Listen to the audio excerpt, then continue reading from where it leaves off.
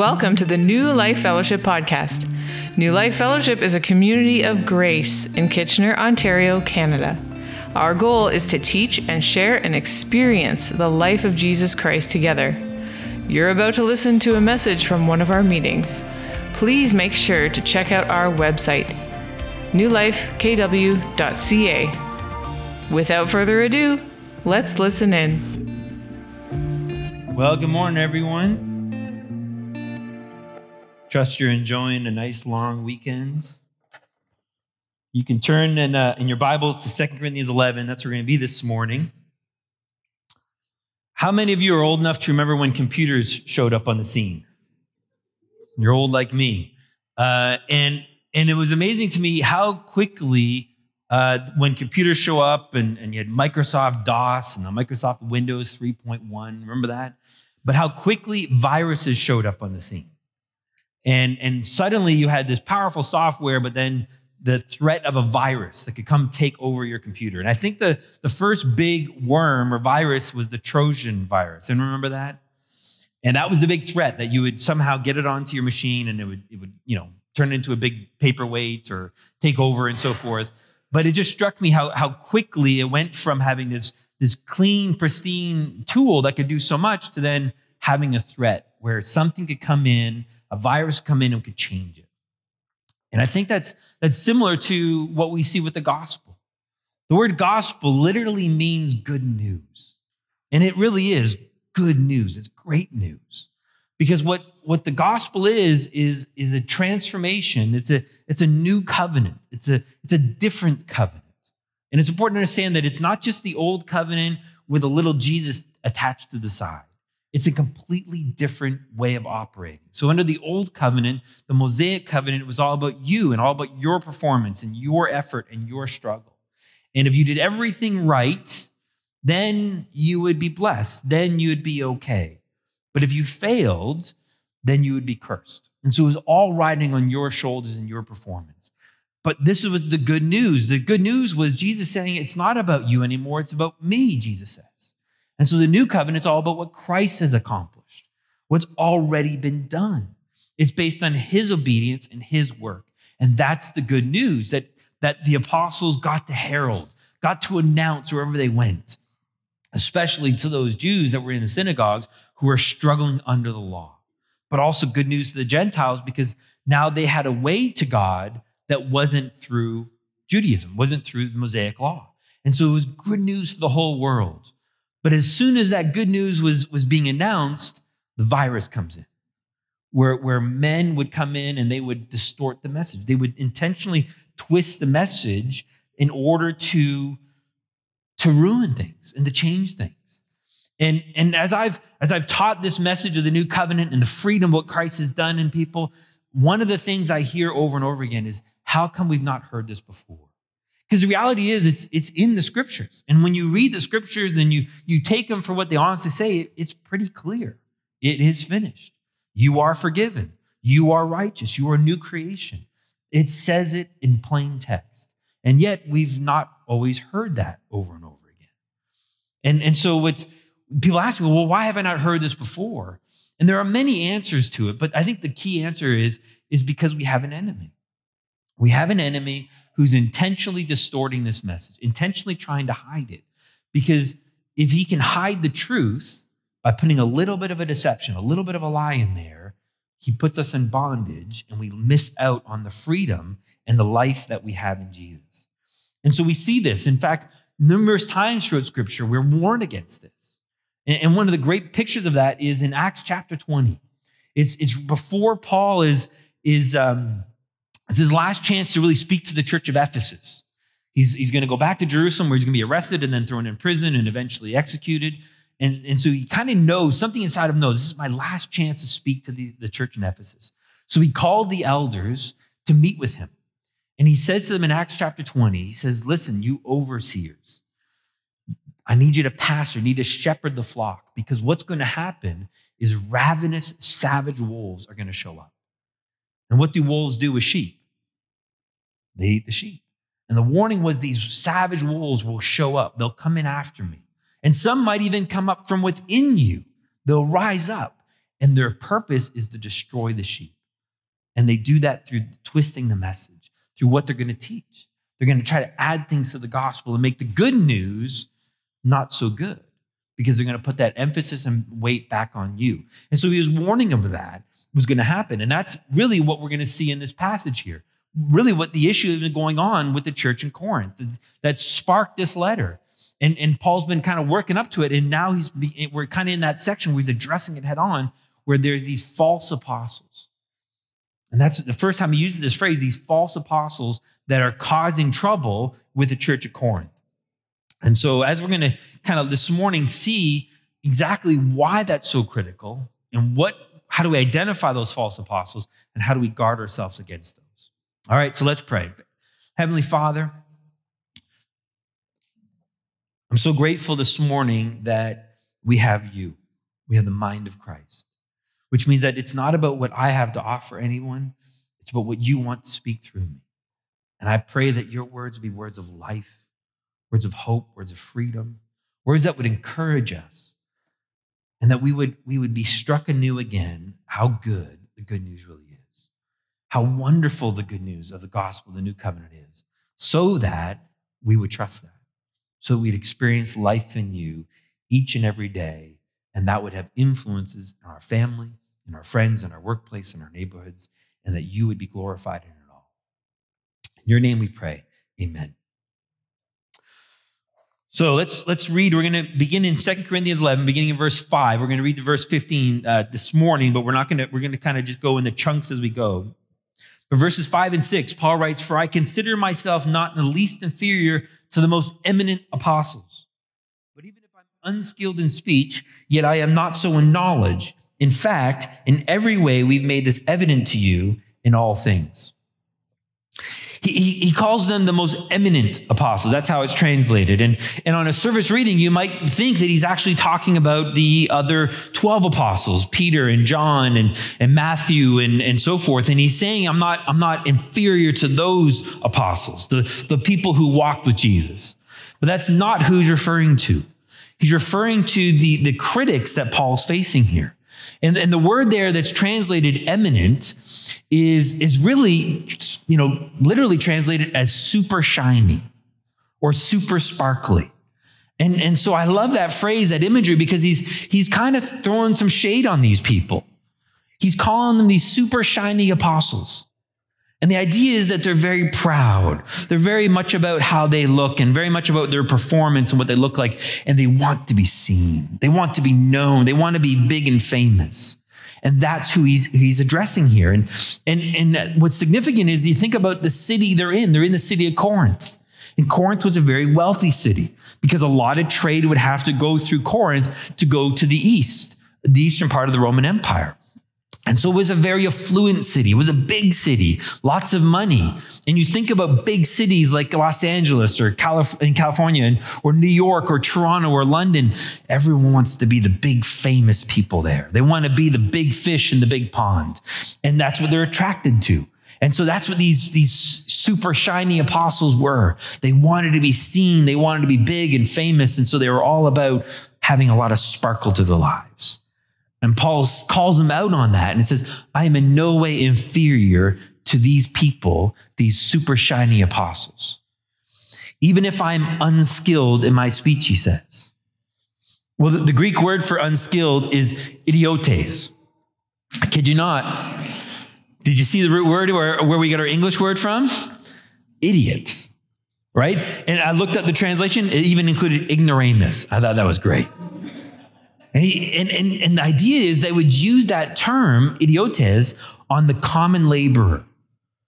And so you think about, the people, these super shiny apostles, they made their living off of their speaking ability and their performance. And they saw themselves as elite at the upper echelon of society.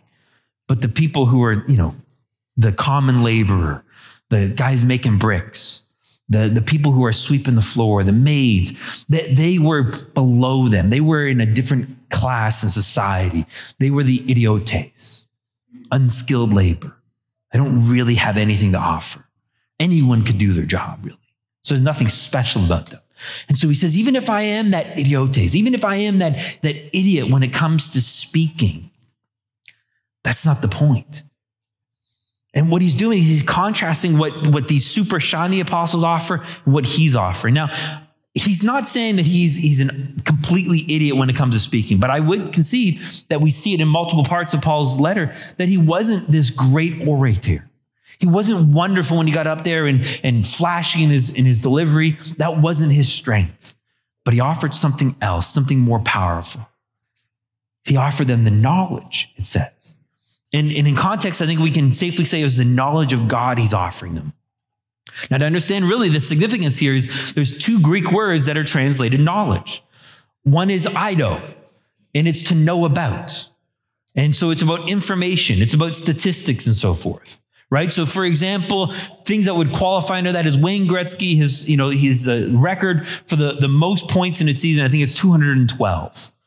And that's a statistic, right? He's got, I think, the top three, and the fourth person is Mary Lemieux at 199 in a season, right? That's just information.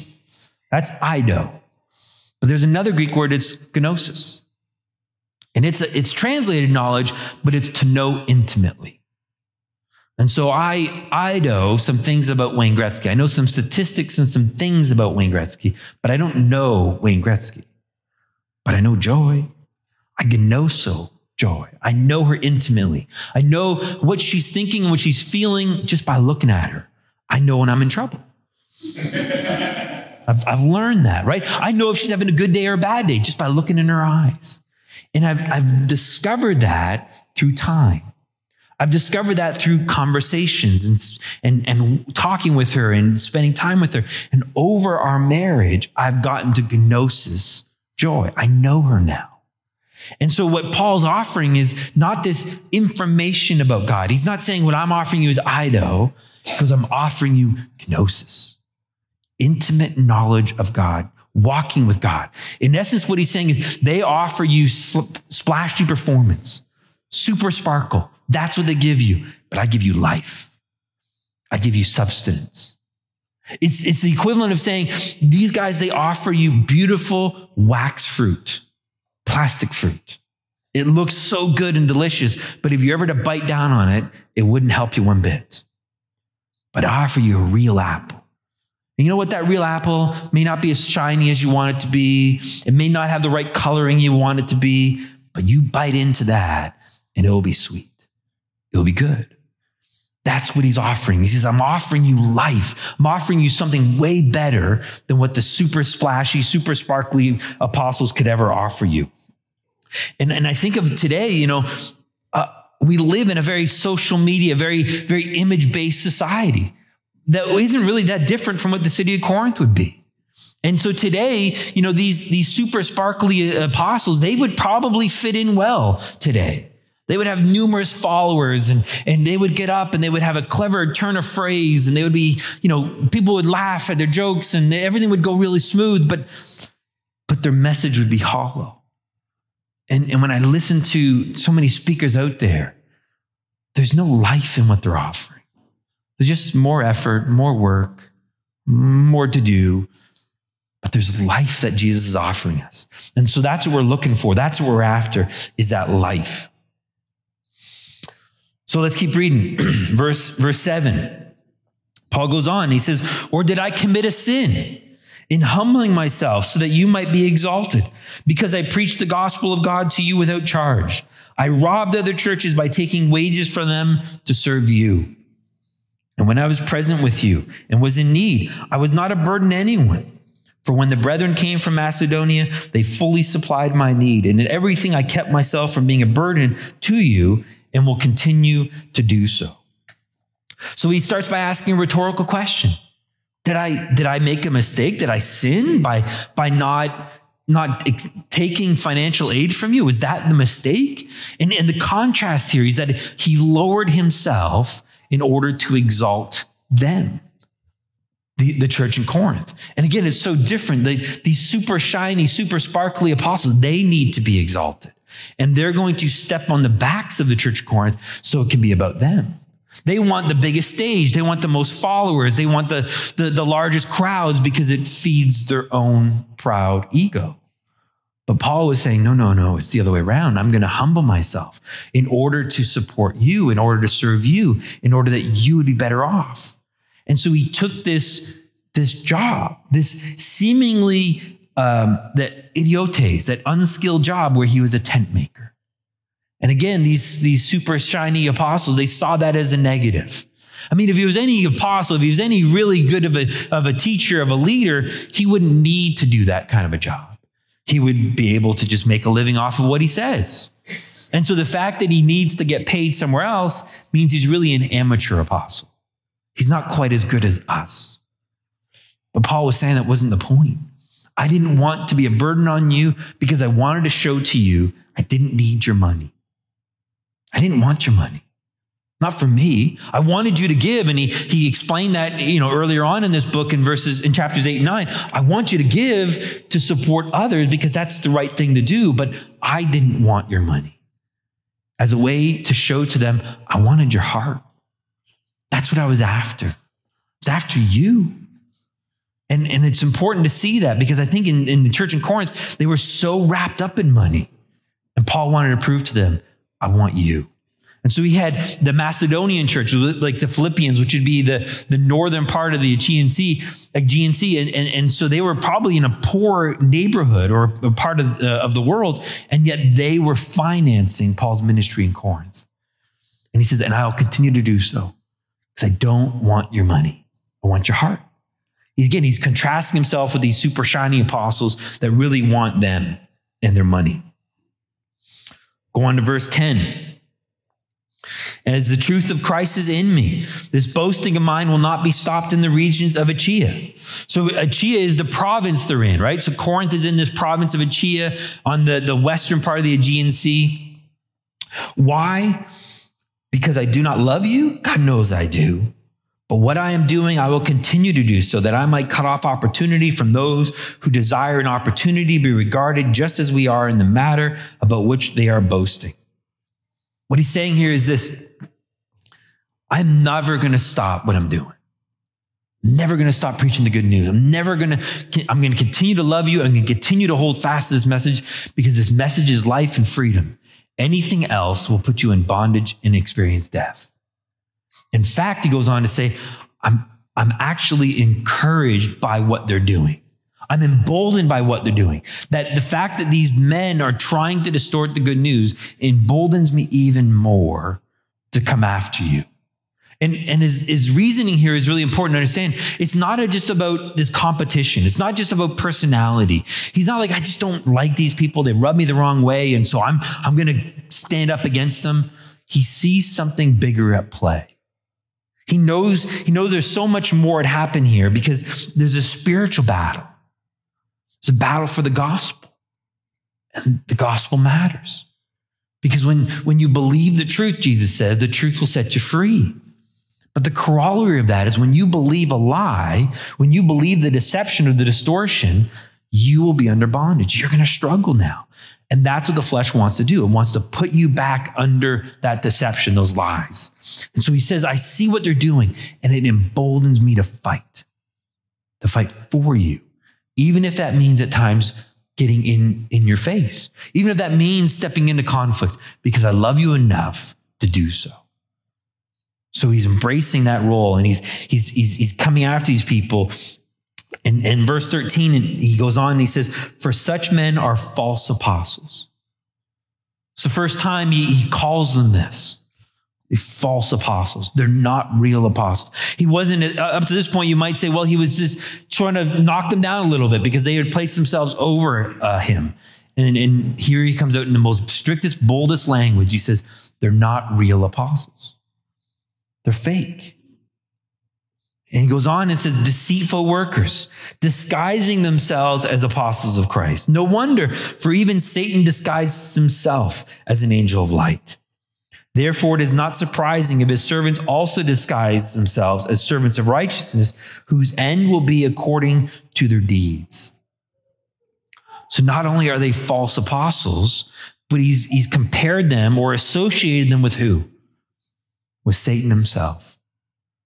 And so we see now that this virus is intentional. that the twisting and the deception of the gospel is not just, oh, it was a simple mistake. It was intentional in trying to put people into bondage. It was these savage wolves that Paul warned about in Ephesus. And really, we see multiple places in Scripture where it's warned about these false apostles or false teachers or false prophets. John warns about this in 1 John chapter 4, beginning in verse 1. Turn your Bibles there. It's worth reading. So not the Gospel of John, but the first epistle of John. So towards the back. If you hit Revelation, you've gone too far. If you've gone back to Genesis, you've gone too far. Somewhere in between. Not a idiote speaker right here, let me just say. All right? 1 John chapter 4, verse 1. Beloved, do not believe every spirit, but test the spirits. Right? Don't believe everything that's being said, whether that's online, whether that's on the radio, whether it's coming from this stage. Don't just believe just because someone said it. And I've seen it so many times where someone says, well, this famous speaker said it. Yep. Well, I read it in this commentary. Yep. That's true. You read it, you heard it. But keep in mind, every commentator is a commentator. You catch that? Not my joke, friend of mine's joke, but it's the point is they're just like you and me. They're fallible. They can make mistakes. And so sometimes they're right, sometimes they're not. The only people that we know are absolute are the original apostles that wrote this book. That's what we come back to. But everyone else, every speaker, every teacher, every author is a commentator.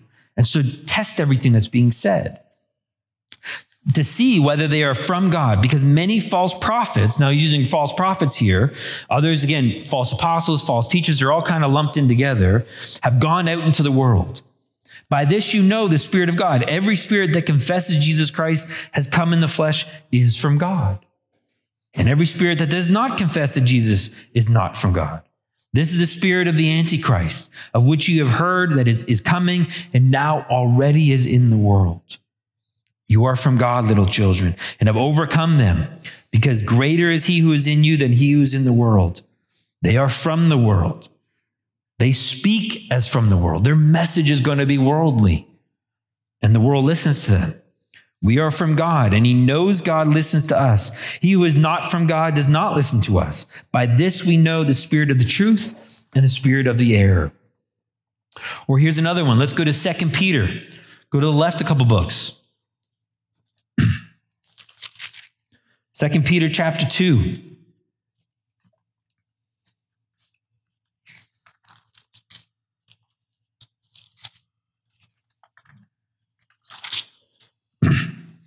Verses 1 to 3, but false prophets also arose among the people, just as there will be also false teachers among you, who will secretly introduce destructive heresies. Did you catch that? It's not just benign. What they're teaching is destructive. Even denying the master who bought them, bringing swift destruction upon themselves. Many will follow their sensuality, and because of them, the way of the truth will be maligned. And in their greed, they will exploit you with false words. Their judgment from long ago is not idle, and their destruction is not asleep. Last one, let's read the words of Jesus. Go to Matthew. Matthew chapter 7.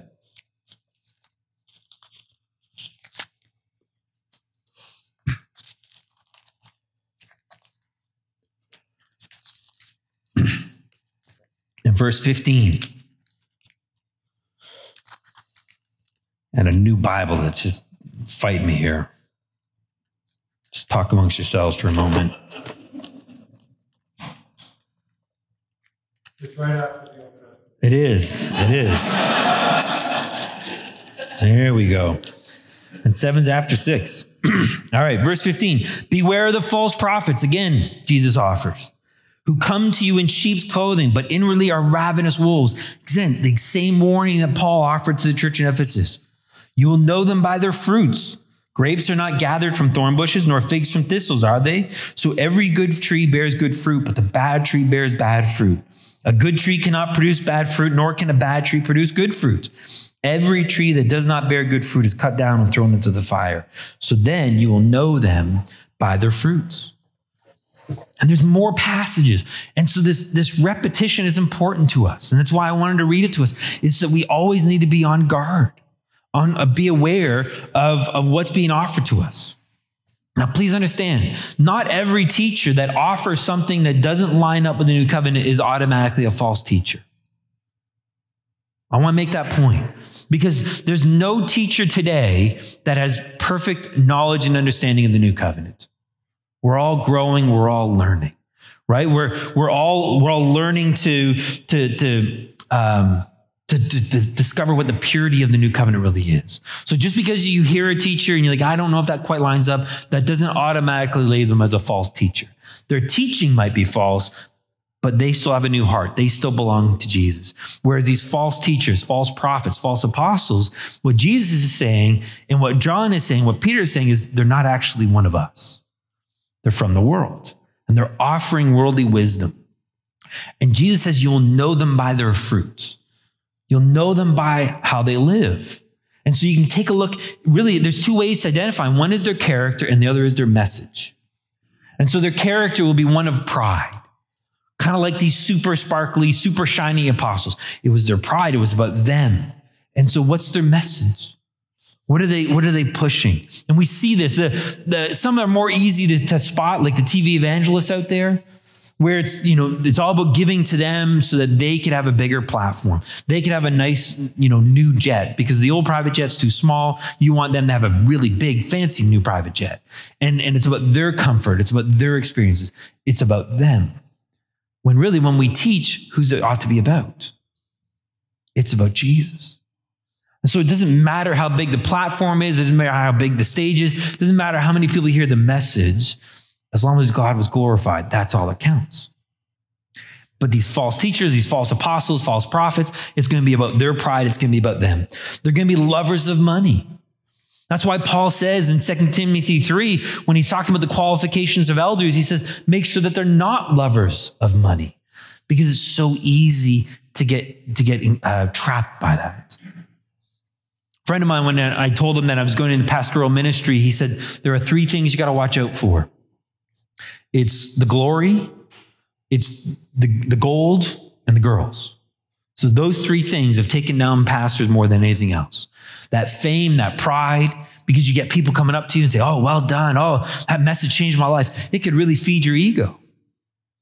The girls, because of the temptation, but this gold. That there are some who they see it as a way to get rich. They see it as a way to profit off of other people. And so they need your money, and they're always looking for your money. And so they're lovers of money. They see it as a way to be rich. And we see that throughout the New Testament.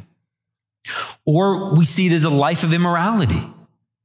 Similar to that idea about girls, where it's not that they struggle with sin. The problem is that they don't struggle with sin. That they've adopted a lifestyle of sin and they justify it. They make excuses for it. And so again, we see this easily in certain cults where they use the scripture, they use the Bible as evidence as to why you should follow this leader, but then they've got multiple wives. Or they're abusing little children.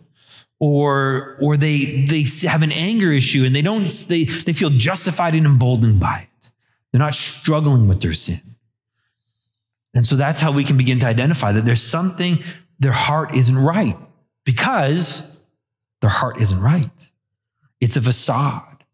They act godly, but they don't have the life of Jesus inside them. And so it starts to come out. And when you can see it when you challenge them a little bit.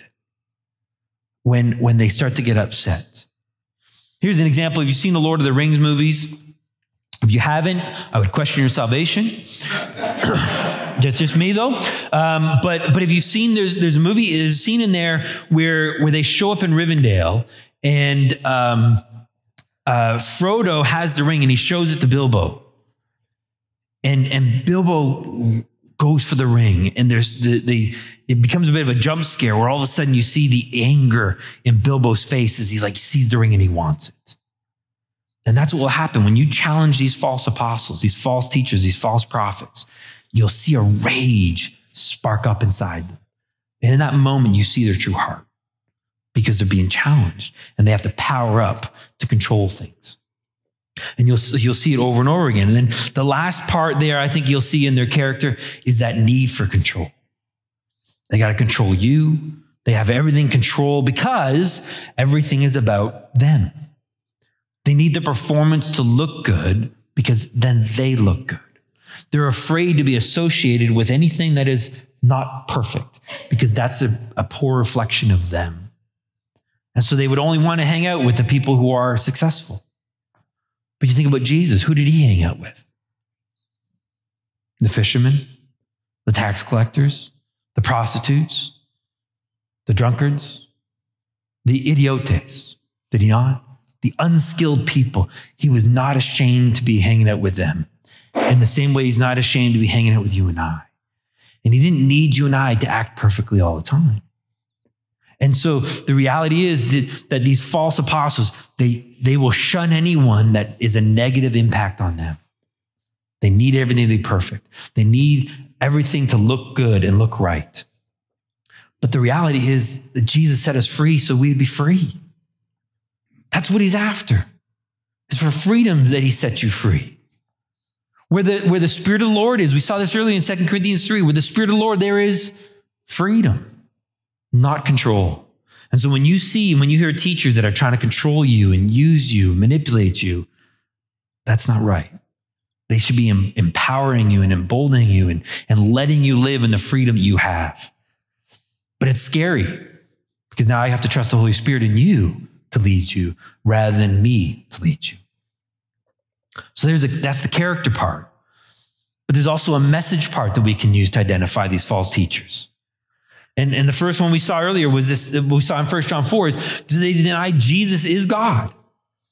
And we see that in a lot of religions, whether it be in Islam, where they recognize Jesus as a prophet, but just a prophet. He's not actually God. Or in Buddhism or Hinduism or even Judaism, they would recognize he was a good teacher, Jesus. He was a good rabbi, but that's it. He's a bit off his rocker. Well, you can't have it both ways, right? The C.S. Lewis principle, where either he's a liar, he's a lunatic, or he is Lord, because he declared himself as God. It's what got him killed ultimately, right? Before Abraham, Jehovah, I am. He declared himself God, which is why they picked up their stones and wanted to kill him in that moment, and they set out to destroy him and kill him because of that. And the charge against him was blasphemy because he said he was God. So either he was lying about it, he's a crazy man, or he is in fact Lord. And you look at all these other religions, again, Islam, Judaism, even Jehovah's Witnesses or the Mormons, they would only recognize Jesus as either a man or a God, but not part of the triune God. And so anyone that denies that, is a false teacher. And so that's how we know Mormonism and Jehovah's Witnesses and so forth. That's not the true gospel. Or they deny Jesus is the only way. I've seen teachers get up there. And I've debated whether I actually name him. I'm going to name him. His name is John Hagee. And I think it's important to name it because as Paul called out these super shiny apostles, I think it's important for us to call out sometimes when we see that wrong teaching. And I remember seeing John Hagee. He had a big TV ministry and him getting up there, and he was very chummy with Jews. He was all for Israel, and he had a ministry for Israel, but he compromised the gospel because he says, as Christians, we need Jesus, but the Jews, they can get to heaven if they follow the law. He didn't want to offend the Jews, but he watered down the gospel. He twists it, and he made the gospel about good works. But if that were the case, Paul writes in Galatians 2:21 that if righteousness could come through the law, if righteousness could come through your performance, then Jesus died for nothing. There's no point. He would simply say, Craig, just try harder. Just do better. But Craig could never do better. He could never do it enough. And Susan says amen to that. And that's why Craig needed Jesus. And that's why we all need Jesus. And so you'll see that they'll deny that Jesus is the only way, that there's many ways. And we even see this today where there's like the elephant illustration, right? Where Christians are holding the trunk and others, the Jews are holding the back leg and others are holding the tail. And it's all part of the same elephant. And all religions ultimately lead to God. Not true. Remember what Jesus says? I am the way, the truth, and the life. No one could come to the Father except through Jesus. Again, if we think that everything leads to Jesus, then we're saying that Jesus was wrong. We know better than Jesus. We know better than God himself. And then finally, they deny the apostles' teaching. As we again saw in 1 John 4, verse 6, that we know that they're from God because they agree with us, John says. Those are the apostles, the men that walked with God for 3.5 years when he walked this earth as Jesus. And again, we see this so many times nowadays where there's a growing movement within the church where we're trying to distance ourselves from the Bible, from the scriptures, from the apostles' teaching. That's what's so beautiful. And again, sometimes we have to understand that's what this is in the New Testament. And the New Testament, the New Covenant begins at the cross. It doesn't begin in Matthew. It begins at the cross. And so all those letters from the book of Acts and Romans and all the epistles, that's the apostles' teaching. What the apostles, the men who walked with God, they were teaching us the new covenant. And John says when they agree with us, with the apostles' teaching, you know they're from us. But when they reject this, when they pretend to know better, you know that they're from the world. And that's what we see. We see a movement to say that this book here was 2,000 years old. Times have changed, right? This was pre-internet. It was pre-indoor plumbing. It doesn't speak to us today. And so now we know better. Now we've learned better. Now we know more. And so we can now, reject this idea that there's only two genders. Even that's what Jesus said. There's multiple genders. Or we can reject that there's roles for male and female and that they're equal, but they are different. And God designed them differently to express themselves in different roles. And that's good and that's healthy. But we can reject that because we know better. Or when it comes to issues like submission and authority, we can reject that because we know better. And what we're doing essentially is we're saying we know more than these men who walked with Jesus. And we therefore place ourselves as God. Because remember, it wasn't just what these apostles came up with. As it says in Peter, that these apostles, they wrote as they were being carried along by the Holy Spirit. That ultimately, this is the Holy Spirit's words through those apostles. And that's what we're following. But anyone that says, we know better, we can dismiss the scriptures, they're false teachers. They're false apostles.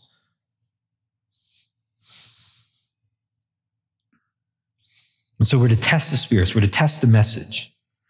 We're to make sure that we can recognize and understand that what they're saying lines up and matches with what the scriptures say. And that's what these Berean Christians would do. And I would encourage you again, be a Berean. Anything you hear from the stage, online, in a book, test it with the scriptures. Does it line up with the new covenant? So how do we guard ourselves then? How do we make sure that we're okay? Because I think that's the application for us.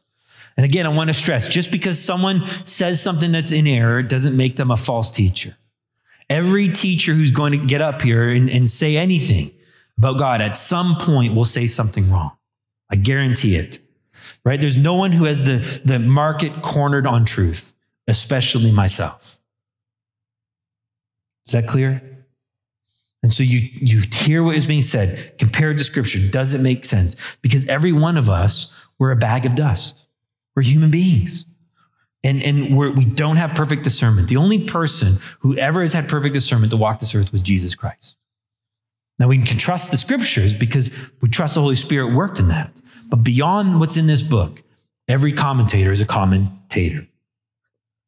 But again, there are people out there that aren't just made a mistake or that they're just repeating a mistake that was taught to them. There are people out there, these savage wolves, these ravenous wolves that are intentional in their deceptions. They're intentional in what they're trying to do, which is sow division, to rob us of the glory of God, to put us back into bondage. And again, these are the people who are looking for their pride, looking to profit off the gospel. They're looking to justify their own immorality. These are the false prophets. And I think what we can do is in part, it's on us as elders to make sure what's being taught is in fact the truth. And as elders, we take that seriously. That's probably the biggest thing. You can verify that with the other elders, but I think the biggest thing we do is we make sure that what is being taught, not just from the stage, but especially to those little ones downstairs, as what's being taught is the new covenant, because we know the power of what's being taught and how that changes lives. So that matters the most. And so we take that responsibility seriously. However, we could only go so far. Because again, you'll hear something online, you'll read a book, you'll listen to the radio, and you're going to be out there and being exposed to all kinds of other teaching. And not just in Christian circles, but even in the world.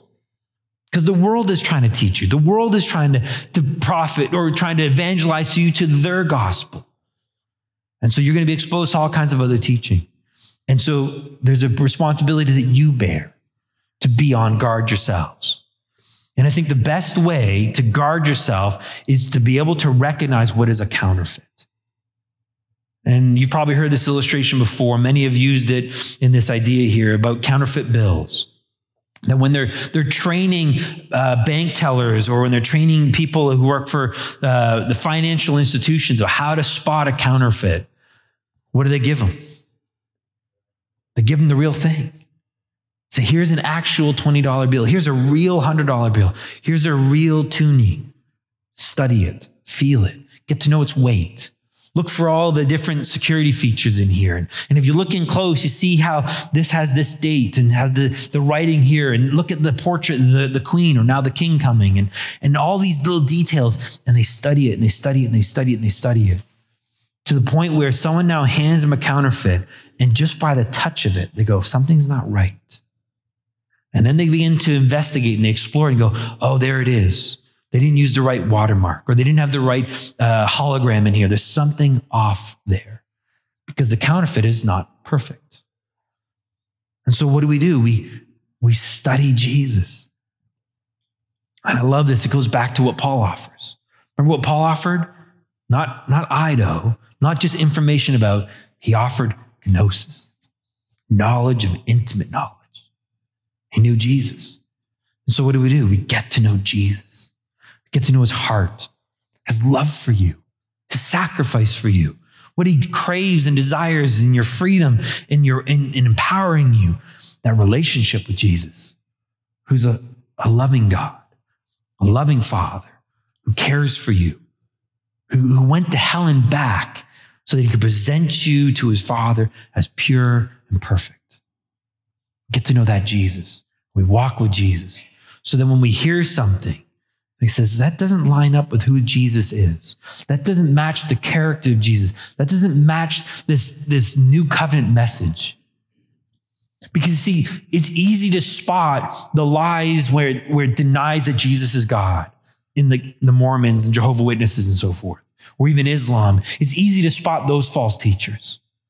But you know the ones that we're most susceptible to following are the ones that say, yes, he is God. And yes, he went to the cross. And yes, you are forgiven. But now you need to do more. Now you need the law. Now you need to perform. Because how do you know you're really okay? How do you know you're really accepted? How do you know you're really righteous? Those are the teachers that we have to watch out for the most because they prey on that doubt. They prey on that voice of shame. See, shame says, I blew it the other day. Am I really that loved? Am I really forgiven? Am I really accepted? I don't know. I got things in my life I just can't seem to get over. I seem to struggle a lot. I seem to make a lot of mistakes. I seem to hurt people around me that I love. Maybe if I follow that teaching, I just put in some rules. That will keep everyone safe. I just need a good process, a good formula to make sure that I'll be all right. Just got to make sure I read my Bible and I pray and I give and I serve and I do all these things, and then I'll be protected. And suddenly my eyes are off of Jesus and onto who? Me. And that's the most subtle false teaching out there. It's about self. It's about you. And it's not about Jesus anymore. It's not about his glory and what he's done and what he's doing right now. And so we study that. We focus on that. We get to know Jesus. And when someone comes along and tries to pull your eyes off of Jesus onto something else, it's counterfeit. Even when that something else is loved by the world's definition, you'll recognize and say that it's not actually love. It's not actually good and healthy. And what you're calling good is actually evil. And what is evil, you're calling good. And I know it because I know the real thing, because I know Jesus. And so that's what we focus in on. And that's what we spend our time focusing or chasing, seeking him and that intimate knowledge with him. Let's pray. Thank you, Jesus, for your grace. Thank you for your mercy and the freedom we have in you now. And we have false prophets and teachers and people out there that are out to sabotage this freedom we have in you through the new covenant. Who are out to disparage your name, who are out to disparage what you've done, who are trying to get our mind off of you and onto ourselves and our own performance.